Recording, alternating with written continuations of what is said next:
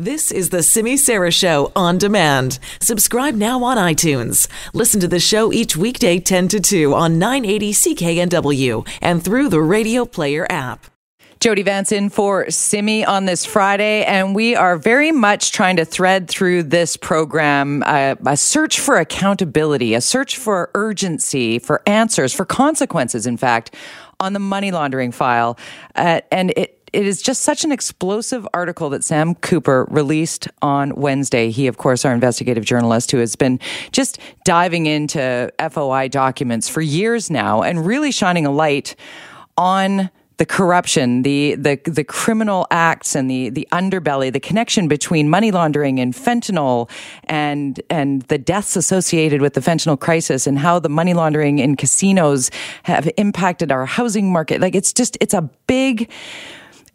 a Pandora's box. I'm getting a lot of feedback from listeners here, and I want you to keep it coming. You can email me, jody@cknw.com. You can text our buzz line at 604-331-BUZZ, 604-331-2899. I've got a text actually from our buzz line on this topic that says, regarding this money laundering, I strongly believe there are top politicians, police, judges, realtors, as well as other influential people who are involved. I'd be extremely surprised to see it go any further. We are all counting down to the Cullen inquiry and hopeful that that will be fruitful in exposing who might have known something that could have saved us from being just held captive to this organized crime. We want to get the very learned perspective of somebody who knows how this all works, and that is Wally Opal, former BC Attorney General, who joins us on the line. Thanks for taking some time out for us, Wally. Always good to be with you, Jody. Okay, so I've got another email from Barb, and I'm going to read it to you because it kind of echoes sort of a summary of what we've been hearing, the frustration of the public and really the undermining of public trust. She says, you keep mentioning that the NDP were the opposition while all this corruption was running rampant with the Liberal government in power. Then Mr. Wilkinson implies that in 2.5 years, the NDP should have fixed it. I'm frustrated with the lack of consequences so far, as we all are, but let's put the blame where it belongs, squarely with the Liberals. Do we honestly believe that any opposition party would have had this information made available to them and wouldn't have brought it to light? This happened on the Liberal watch. No matter who is in power, their job is to work for the people. They let us down in a most criminal way. That's from Barb in Kamloops. How do you answer that? I don't know if there's any real answer to that, but I think when the subject of money laundering comes up, an inordinate amount of blame is sent the way of the politicians, and I don't think the political people have that much to do with it. I mean, let's look at this logically for a minute. Okay. These are criminal cases that we're looking at, so that means we need to have police investigating these things. And I don't know how much police investigation was done during the time that the money laundering was going on. In fact, is going on.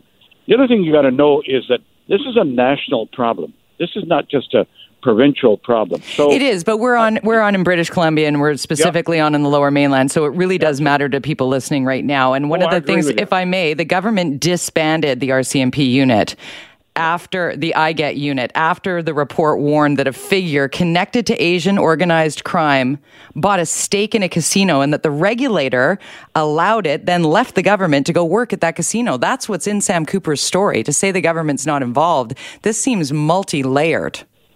I didn't say the government wasn't involved. I'm just saying that there's an inordinate amount of comments made towards what the government does. Keep in mind that governments don't direct investigations. Investigations are conducted by the police. But you're absolutely right that when it comes to policy matters, it is a matter for governments to direct the police as to what needs to be investigated. You can't interfere in the investigations, but there is a role for government to play in this.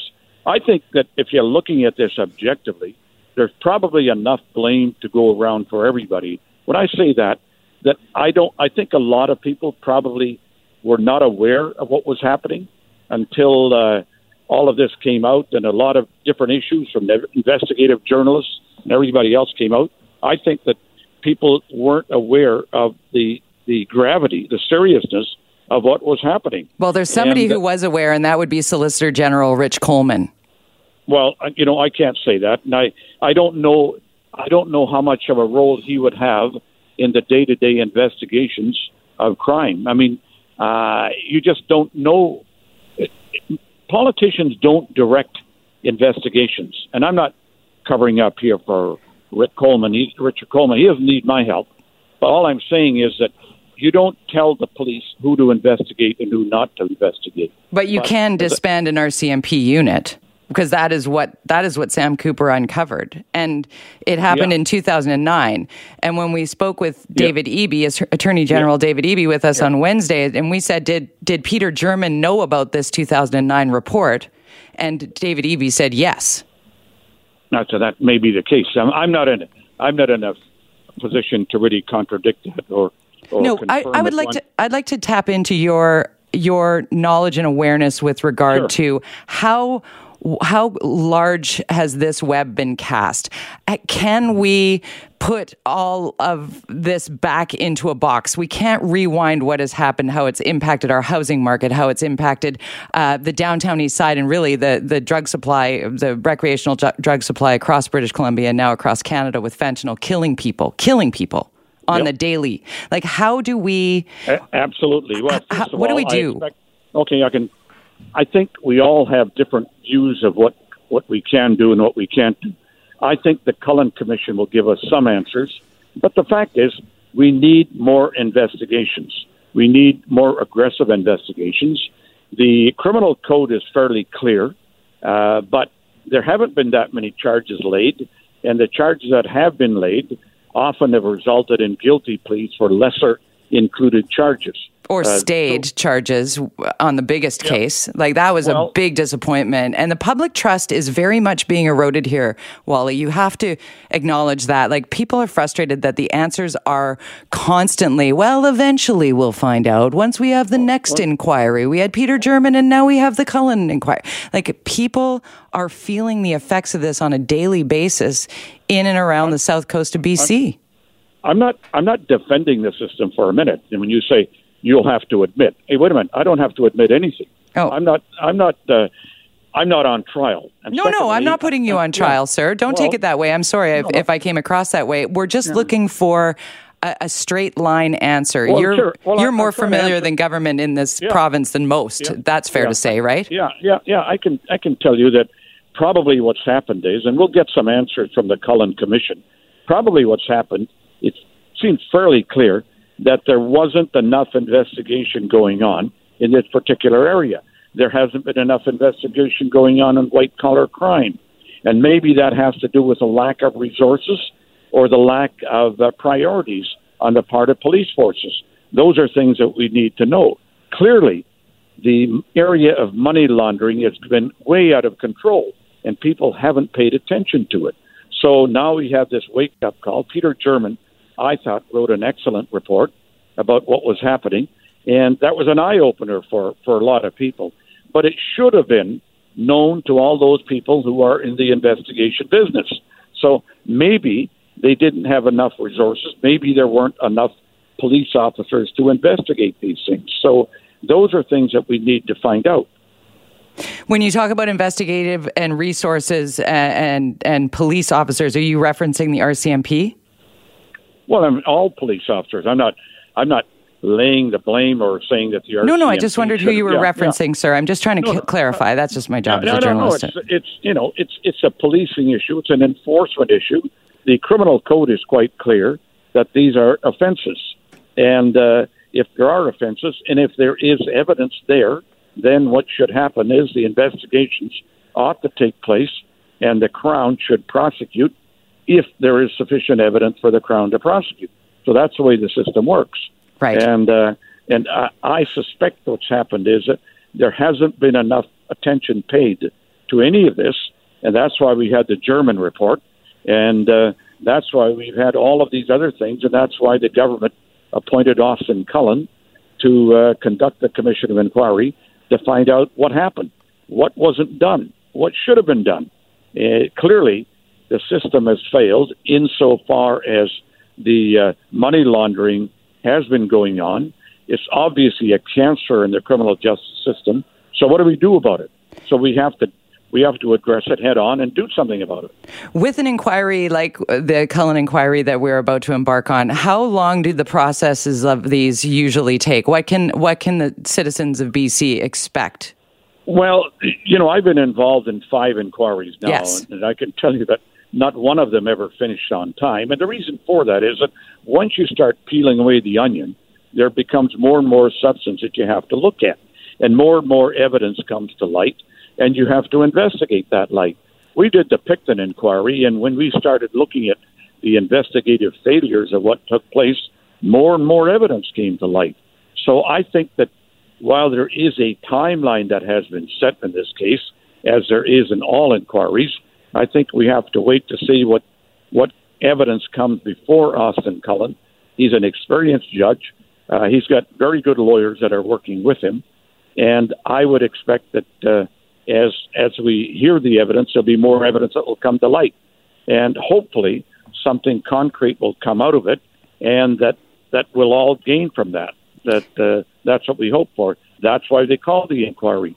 The purpose of the inquiry is to find out what happened, what didn't happen, and how can we fix it? Yeah, what should have happened. I want to know, in your experience, what we, the public, the taxpayer, can expect as the Cullen inquiry gets underway. What can we see happen? Well, I think that the purpose of an inquiry, as I said a moment ago, is to conduct an investigation to find out what happened. And I would like to see Austin Cullen and his lawyers call witnesses who can tell us what happened. Where were the mistakes made? What could have been done? Those are things that need to be looked at, and that's why we have the inquiry. It's, another aspect of this whole thing is the role of the media. I think that the investigative journalists that have covered this have done an excellent job. And one of the problems we're getting in a social democracy is we're getting more and more newspapers that are folding, which means that there's a source of investigative journalism that doesn't play a role anymore. So I think we need that. I think the public deserves answers, and I think all different people can come forward and give those answers. And the media has a very relevant role to play in this. Absolutely. Like, kudos to Sam Cooper and John Waugh. They have been digging through FOI documents for years on this front. We wouldn't know half of what we know without the hard work of our investigators, which you're right. Yeah, I'm going to digressing here for a minute, Jody, but, I really get alarmed when I see all these newspapers that are folding. In a democracy, we need newspapers that can hold the people who make the decisions their feet to the fire. Yeah. We have to hold the institutions accountable. And hopefully the Cullen inquiry will help with doing that. So my question about the inquiry, once it is done, probably not in the frame of time that is being promised, or the hopeful, it's kind of like doing renovations on your house. It's going to take twice as long and cost 3 times as much. We get that. But once it is done, once there is a result in an inquiry such as this, what then are the consequences for those who are identified to be the ones that missed the... Okay. That's a really good question. First of all, the inquiry no doubt will make recommendations. It's important that those recommendations that the inquiry makes be implemented if they're reasonable recommendations. Secondly, if there are recommendations regarding criminal prosecutions, then it's up to the Crown to look at the evidence independently and determine whether or not there's enough evidence to lay criminal charges. Okay, so let me just reiterate that, because I think I understand what you're saying, but I want to make sure that I do. So at the end of the Cullen inquiry, if it is identified that somebody probably maybe was taking part in criminal activity, that would then go and become a separate case that would then have to be called, witnesses called, lawyered up, and a whole separate judicial process. Yeah, I'll tell you why. Okay. Because inquiries have different rules of evidence. Right. In an inquiry, you don't have strict rules of evidence when it comes to hearsay, that the evidence isn't always tested in cross-examination, right, like a courtroom. So you get a lot of prejudicial evidence that comes out in inquiries. When I did the Picton inquiry, we heard a whole bunch of evidence that was quite scurrilous. The blame is thrown around without the opportunity of those people who are blamed to have an opportunity to answer. Right, fair. But it also gives you that, I'm sorry, I'm up against the clock here, but it also gives you maybe a nugget that leads you to one more thing that actually gets you to the truth, which is why an inquiry is so important. You know what, Wally? You've helped shed some light on what we can expect moving forward for a very frustrated public. I thank you for your time. All right. Thank you.